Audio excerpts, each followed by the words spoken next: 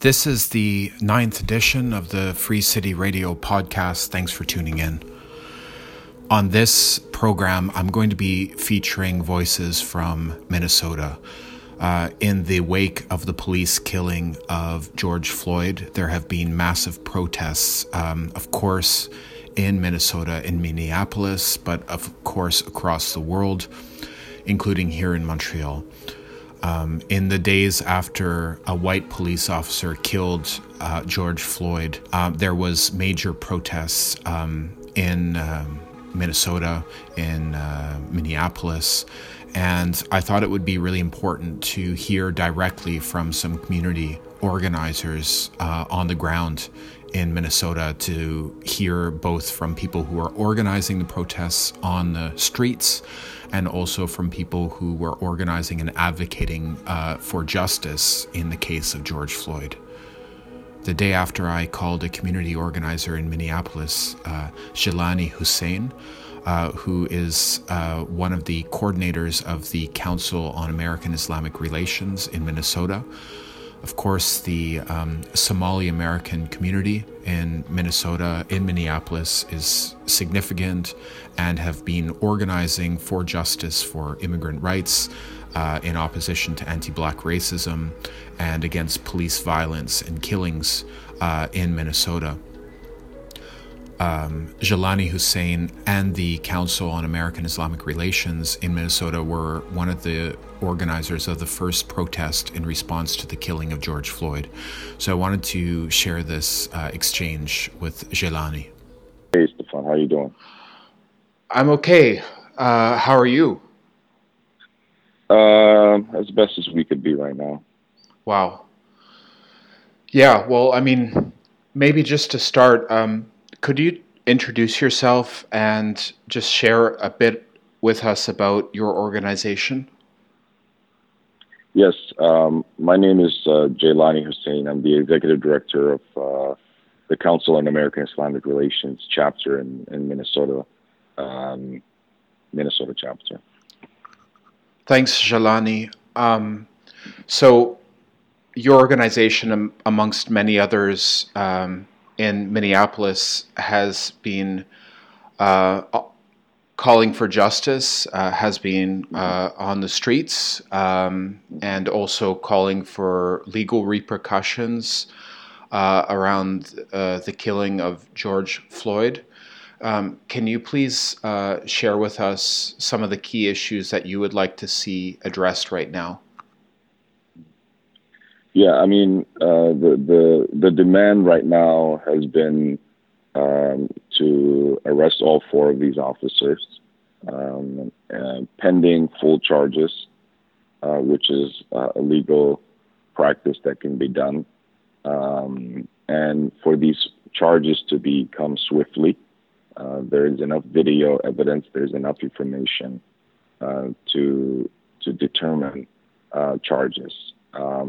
The fact that police officers, when they are charged, is different, is part of the problem that we are facing in this country. That police officers can carry a weapon and kill people when and still get away with it.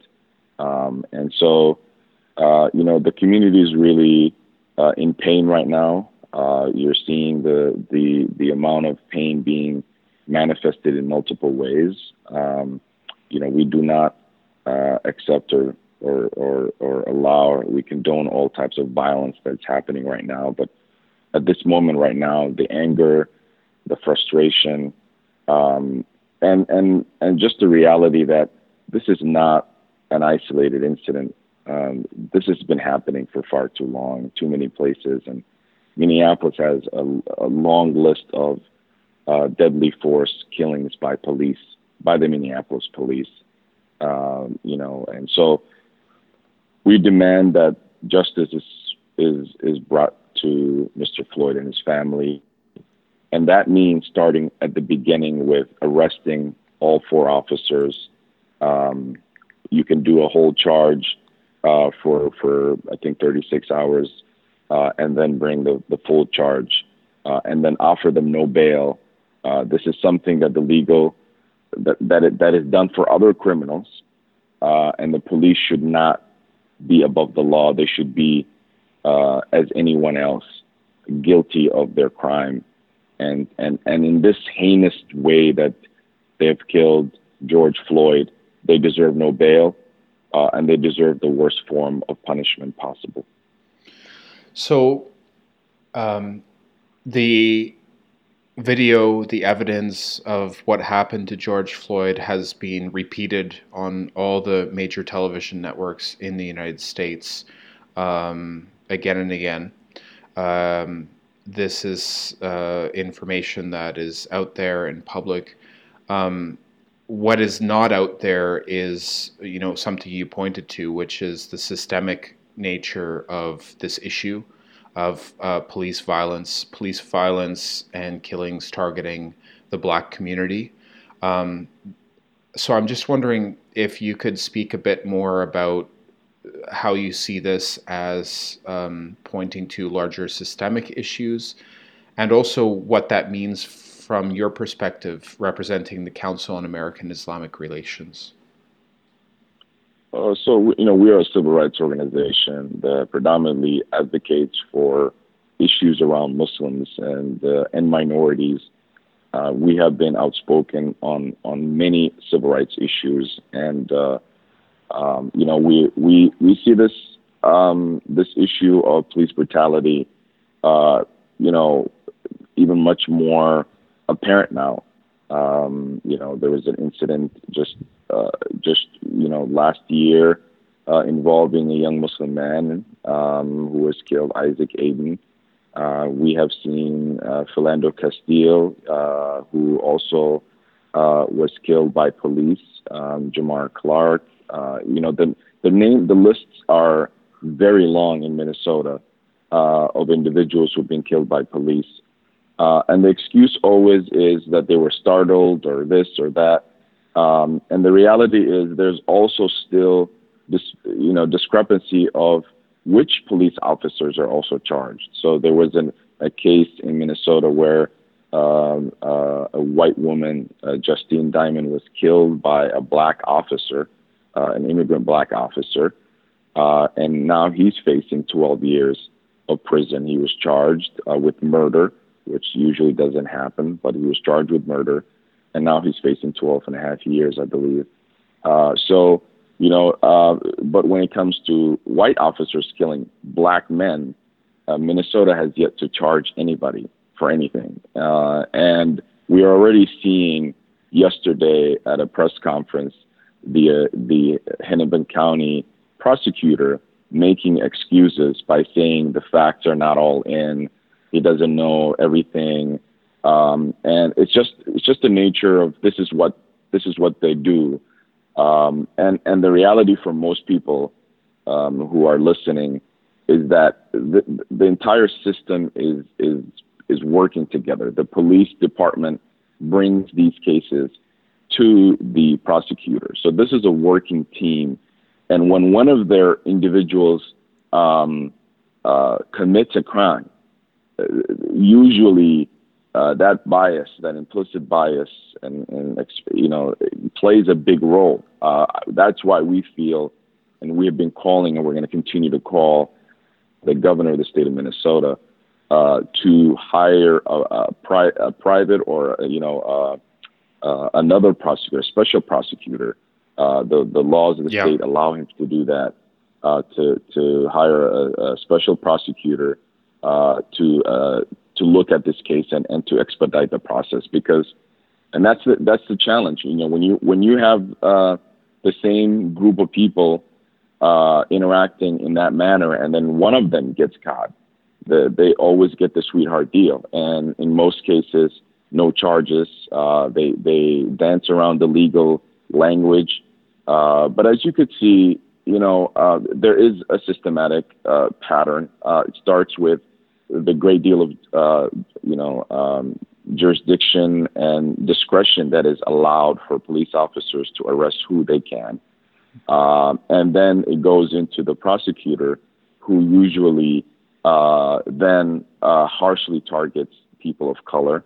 And that's why today we see a disproportionate jailing of black men in this country.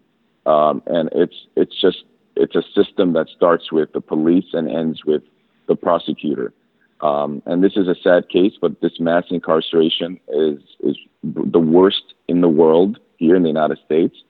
And I think that's, in all efforts, it's also how the police are deployed. As we know right now, 94% of the Minneapolis police force does not live in Minneapolis. I'm not sure of the racial background, but it's not equivalent of the city's population. And so there is a great deal of bias.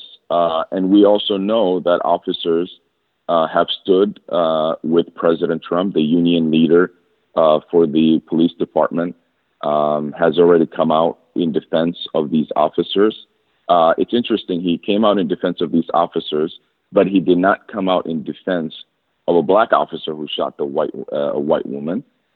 Just to let you know it's just clear to see how race plays such a powerful way in these cases when they happen and after they happen. But I think people are starting to wake up, and I think George Floyd's death will not be in vain. We hope that we'll fight for justice, and we will radically change how policing is conducted in a more meaningful way than just body cameras and internal trainings. We really need to change the way police are held accountable, and I think they should be charged even much more harshly than an average citizen. Because of the responsibilities given to them, and which is in this case, the citizens could not interrupt them as they were killing a human being because of the power that's been given to them. So, the United States has a very unique situation right now in terms of politicians. I mean, you're in Minnesota, which has such a range. In the Democratic Party, there's politicians like Ilhan Omar who are speaking out about systemic racism, both against the black community and also against the Muslim community. In contrast, within the Democratic Party, you have career politicians like Amy Klobuchar, former presidential candidate. Can you talk a bit about the responsibility of the political class to respond to this killing of George Floyd? Yeah, I think that's a good point. I mean, I really believe there's a political failure and a political bankruptcy when it comes to this issue of criminal justice. We know politics plays a big role, and politicians know very well that the uproar and the initial wave of uproar can be usually sustained for a couple of weeks, and after that, they know that they don't have to really address these issues, and that's sadly what has happened.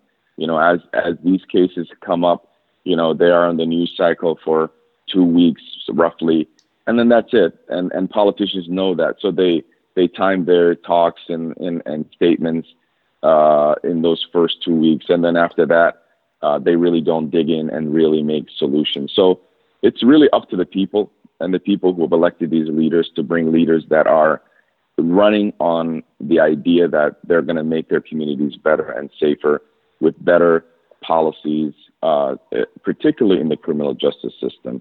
The system is outdated, and right now the police departments across this country are focused on defending themselves and not reforming themselves. And that's the case. I mean, you cannot pass by now, and you will see this on social media for the next few months. You will see police officers passing ice creams to kids just to make us feel better about them, not realizing the amount of hurt and damage they continue to cause in communities of color across this country. And this is a system. It's not just the police.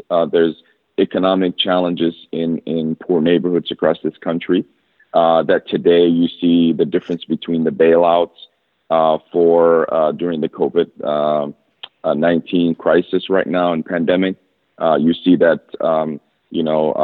companies being bailed out, but not the workers, not the employees, not the poor people in this country. So we have to recognize all of the forces that are acting, that are leading to what we're seeing today.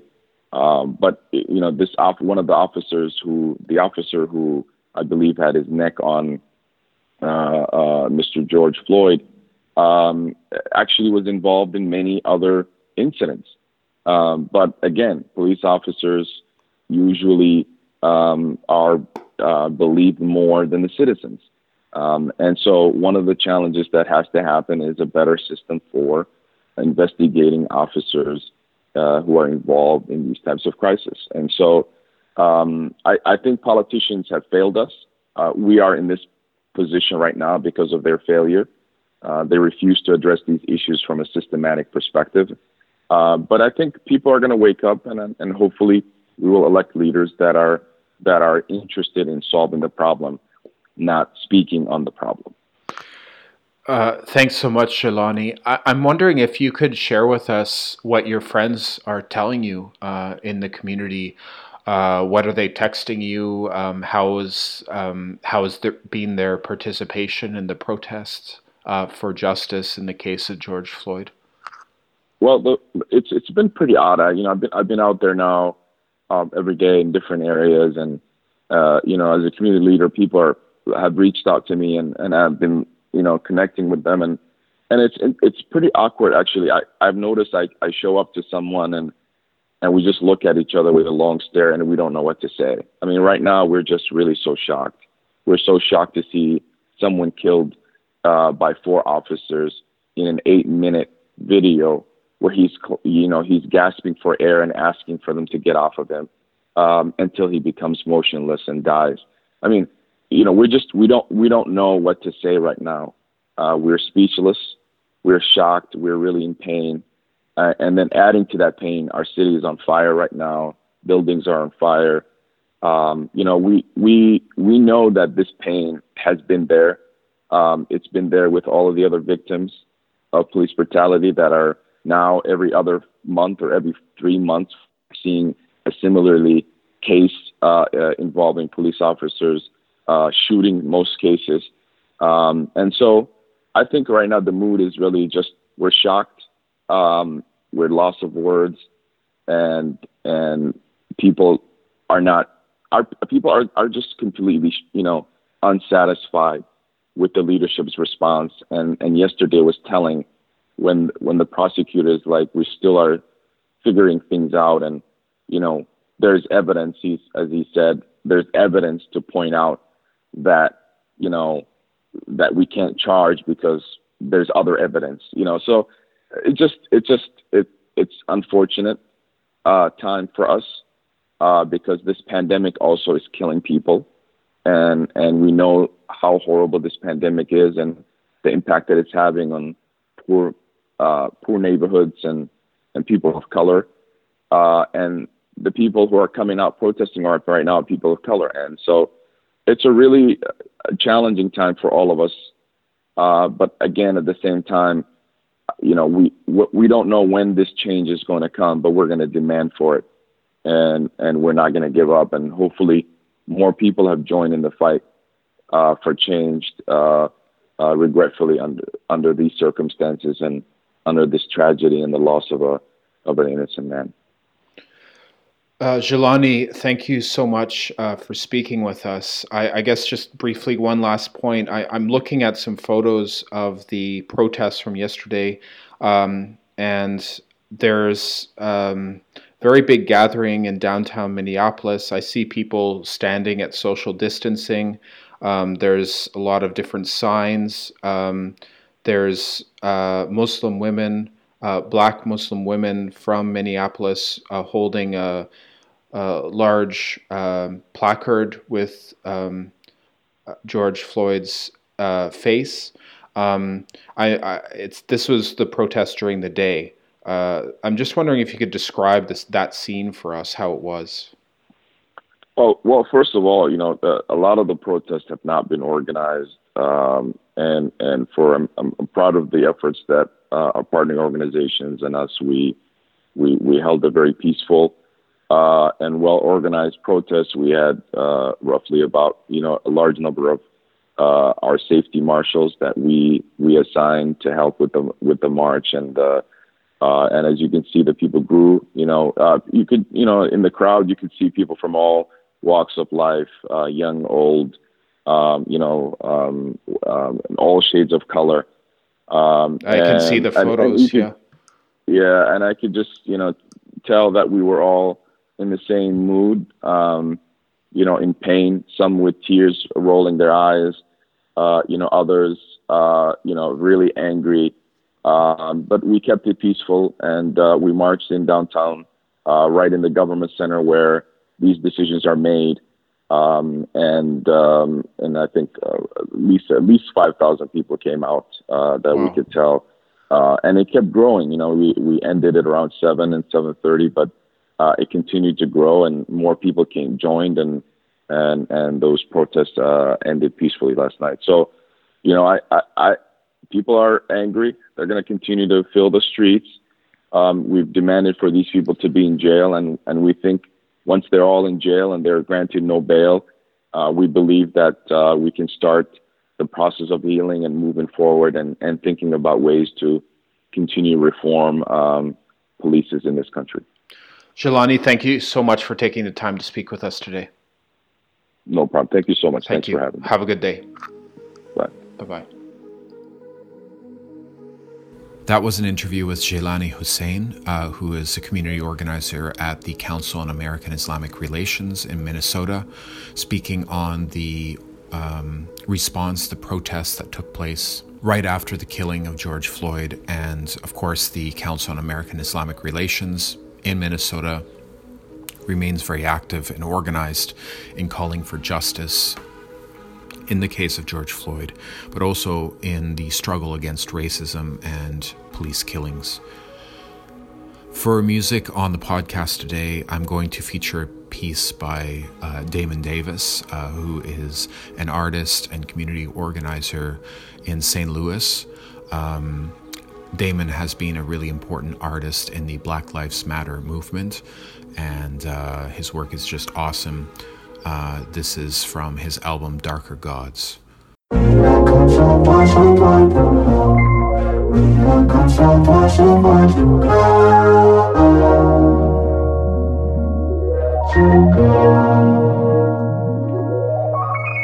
We have come so far from home. We have come so far to go.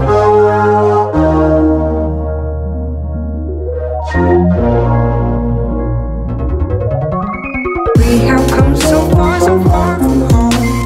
We have come so far to go.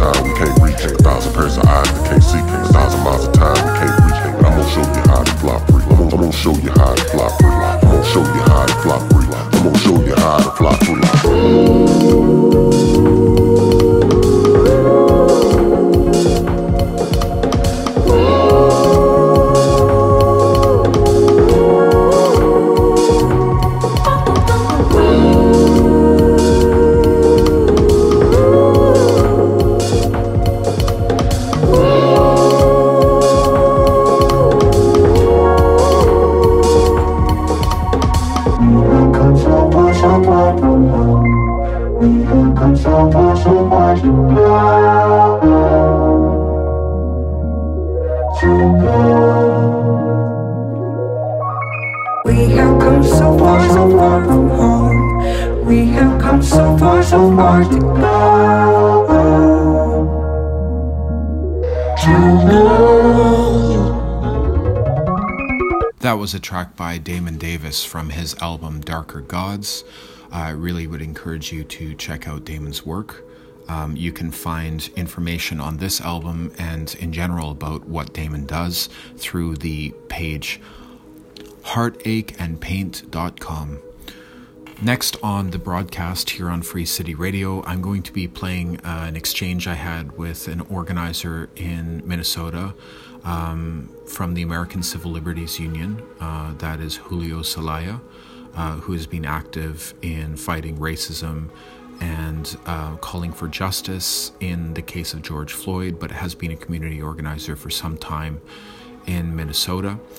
I think this exchange is important and interesting because it talks about the demands of the family of George Floyd, but also the organizing that took place to force more serious charges on the police officers involved in the killing of George Floyd.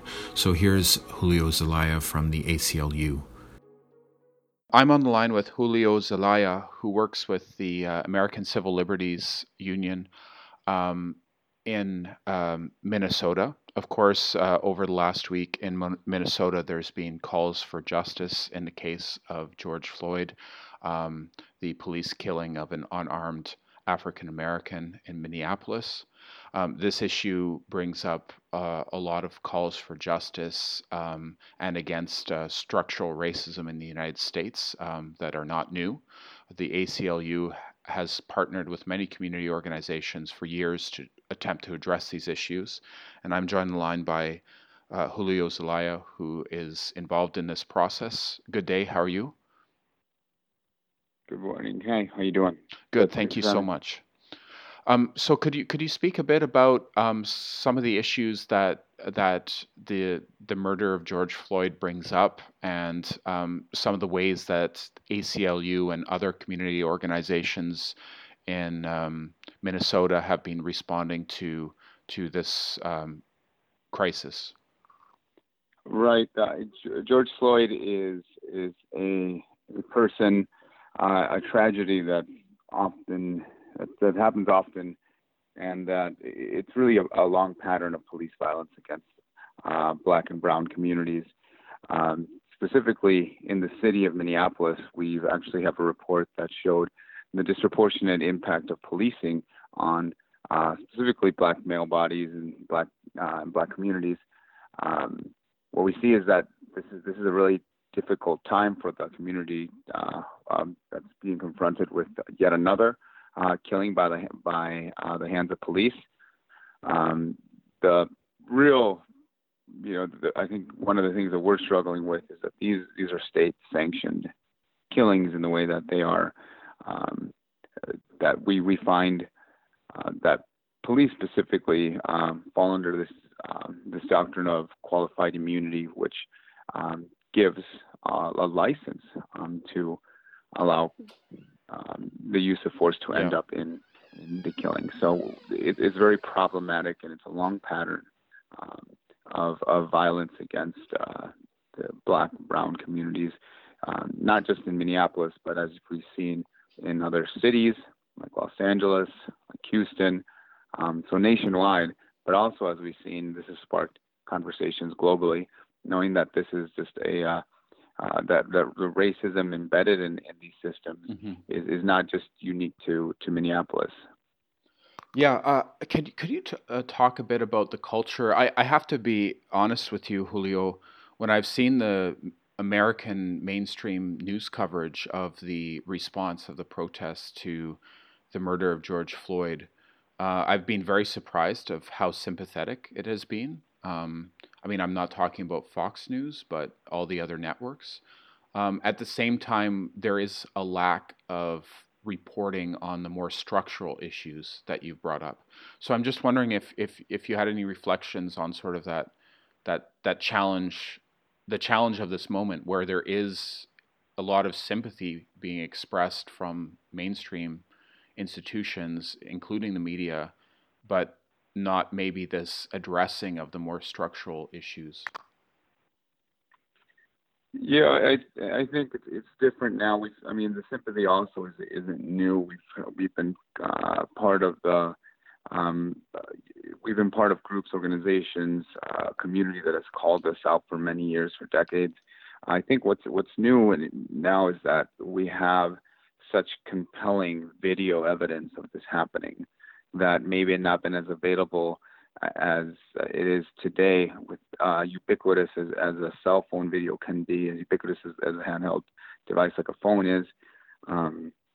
These are going to be more seen by the public more often. Though, for years we have seen and read police report received. I myself have received many accounts on video that these are that this is it looks very similar to what George Floyd had what happened to Mr. George Floyd. And so I think the visceral reaction right now that we're seeing is also compiled with just the ability to see this happen, right? And mm-hmm. I think people are moved by it in a way that reading a legal complaint doesn't, hearing the stories doesn't. So prose and even spoken word aren't able to do this, but when people actually see for 8 minutes someone lose their life, it moves somebody, right? Mm-hmm. Okay, Julio, I'm sure you've been involved in community issues for a long time in Minnesota. I'm just wondering if you could speak about some images or actions that you've seen over recent days that have inspired you, that you feel are historic. I mean, that's a cliche word, but it is a very important moment. I'm just wondering if there's any sort of moments that you think will continue to resonate for you, but also for other community organizers in Minnesota. Right. Well, I think, it's, if we go in the realm of even the realm of the fires and destruction that has happened on places like Lake Street or Minneapolis, videos that you've probably seen and the public has seen, those are places of community. Those are places of strong ties for people living in the cities, and so the community, the unity that these neighborhoods have shown. And the ability to clean up and be able to raise funds for these areas has been really incredible. And I think being that I exist in doing work in rural Minnesota, where these same problems are being seen, except with smaller departments. We've had manifestations, protests, demonstrations around small towns that have attracted hundreds of people in towns that have only maybe 5,000 people. Wow. I'll highlight that in St. Peter, Minnesota, there was a protest that attracted around 500 people on a busy highway, and you heard all kinds of vehicles, honks, a lot of them coming from truckers, right? Just this community of people who drive by these communities and showing the support. And so, I think these even not just exclusive to Minneapolis, every place that has a police station, every place that has a sheriff's department is engaging in these conversations, and that's unlike. And I've been working in this for years, and the outpouring of questioning this questions of who are the police officers that work in my community, who is the elected sheriff, who is my county attorney, who dictates how people will be punished, who will be punished.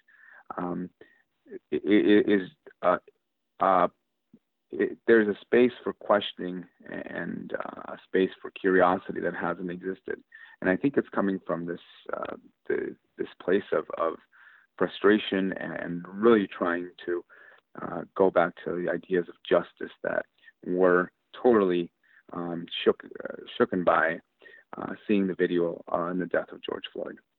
in response to these moments in recent years, people have really just responded to these crises. There's protests, often they're organized through social media, but underneath this process, there's a lot of role that long-term institutions are playing, like the ACLU, in providing some institutional support. So I'm just wondering, just for, maybe people younger or even pre-millennial people who are watching what's happening, if you could share anything about the importance of progressive institutions working in collaboration with these sort of moments of uprising. Right. These organizations like the NAACP and various other organizations that have been, locally advocating for changes. The changes of, for example, bringing about the Attorney General Keith Ellison to be the lead prosecutor on this case wasn't done just in a vacuum of Governor Walz choosing to do this. Over 100,000 calls were made to the governor's office and the AG's office, the Attorney General's office, for this to happen. Right? Yeah. Could you break that down just a little bit? Thank you. So the ACLU made a call for action, so that because the governor has the ability to, in special circumstances, bring criminal charges by way of appointing the Attorney General, Keith Ellison in this case, to become the lead prosecutor. Often, these cases that are happening in the county are picked up by the local county attorney or district attorney, as they're called in some places. But the district attorney or county attorney, there's problematic issues, systemic issues, in that the county attorney often has to remain in good standing with the police in order to do many points of his job, in order to prosecute, gather witnesses. And so the nature of his job doesn't necessarily allow for independence from the police department. So this, as you can imagine, this becomes really problematic when a county attorney is then charged or in charge of bringing about charges for the police. And so what the governor had the ability to do and did was to appoint the Attorney General, which is an elected statewide position. Now, what this really does is to say this is important, and we're going to have an independent investigation and an independent prosecutor, and this is why we'll have the AG lead this prosecution. 100,000 calls were made to the governor's office, and this came from calls from not just though the ACLU had that many calls, other people, other organizations made that same petition, and that showed an overwhelming support for that, essentially that political move. Telling the governor that this is the type of justice that Minnesota wants. And that wasn't just done by the ACLU. This was done by a cross-section of other organizations, local organizations, who have also sung in harmony with the ACLU about the systems changes that needs to happen in not only Minneapolis, but nationwide. And so it's really, it really comes down to people saying what they believe is justice. And in this case, it was to prosecute the 4 officers and bring about charges by way of making the Attorney General the lead prosecutor. Julio, thanks so much for taking the time to speak with us. Great. Yeah, thanks. No, thanks you. That was an exchange with a community organizer who works with the ACLU, the American Civil Liberties Union in Minnesota, Julio Zelaya. I'd really encourage you to check out the page of ACLU Minnesota for more information. So this has been an edition of Free City Radio, sharing voices on the ground in Minnesota, in Minneapolis, who have been organizing for justice in the case of George Floyd. This podcast is being shared in the context of the Black Lives Matter movement that has been taking the streets across the world in the last weeks. And as a contribution, I wanted to highlight some voices organizing for justice on the ground in Minnesota, in the community close to where the killing of George Floyd took place. Thanks for tuning into Free City Radio. I'm your host, Stefan Christoff. We broadcast every Wednesday on CKUT 90.3 FM in Montreal on community radio, ckut.ca, but we're also now, of course, here podcasting, and you can subscribe to us on Apple Podcast. If you like our show, please give us a rating and subscribe. Tell your friends. freecityradio.org, soundcloud.com/freecityradio, and of course find us on all the other social media platforms. If you want to reach me about anything, I'm Stefan Christoff. I'm at stefan.christoff@gmail.com. I'm on Twitter at Spirodon. Thanks for tuning in, and to go out, I'm going to play a piece by Nubian musician Ali Hassan Kuban.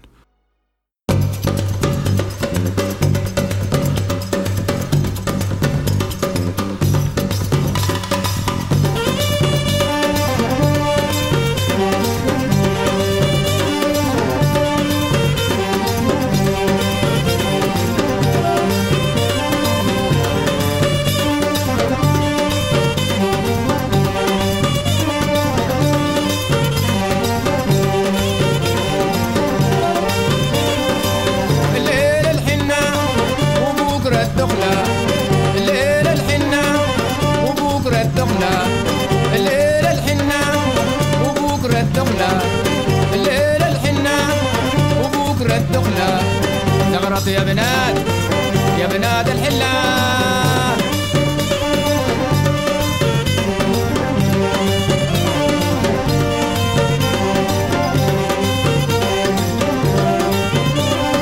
عريسنا البشوش تعالى بجماله عريسنا البشوش تعالى بجماله عريسنا البشوش تعالى بجماله عريسنا البشوش تعالى بجماله سحابه من كل حلة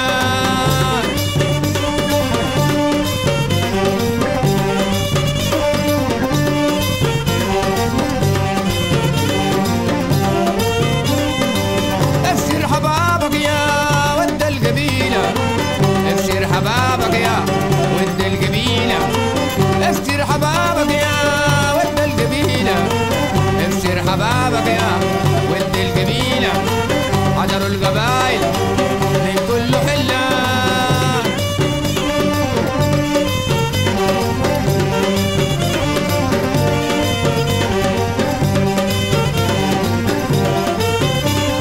ارفع يا عريس سيفك لضيوفك ارفع يا عريس سيفك لضيوفك ارفع يا عريس سيفك لضيوفك ارفع يا عريس سيفك لضيوفك ارفع يا عريس سيفك لضيوفك ارفع يا عريس سيفك لضيوفك وابشر للقبائل من كل حلة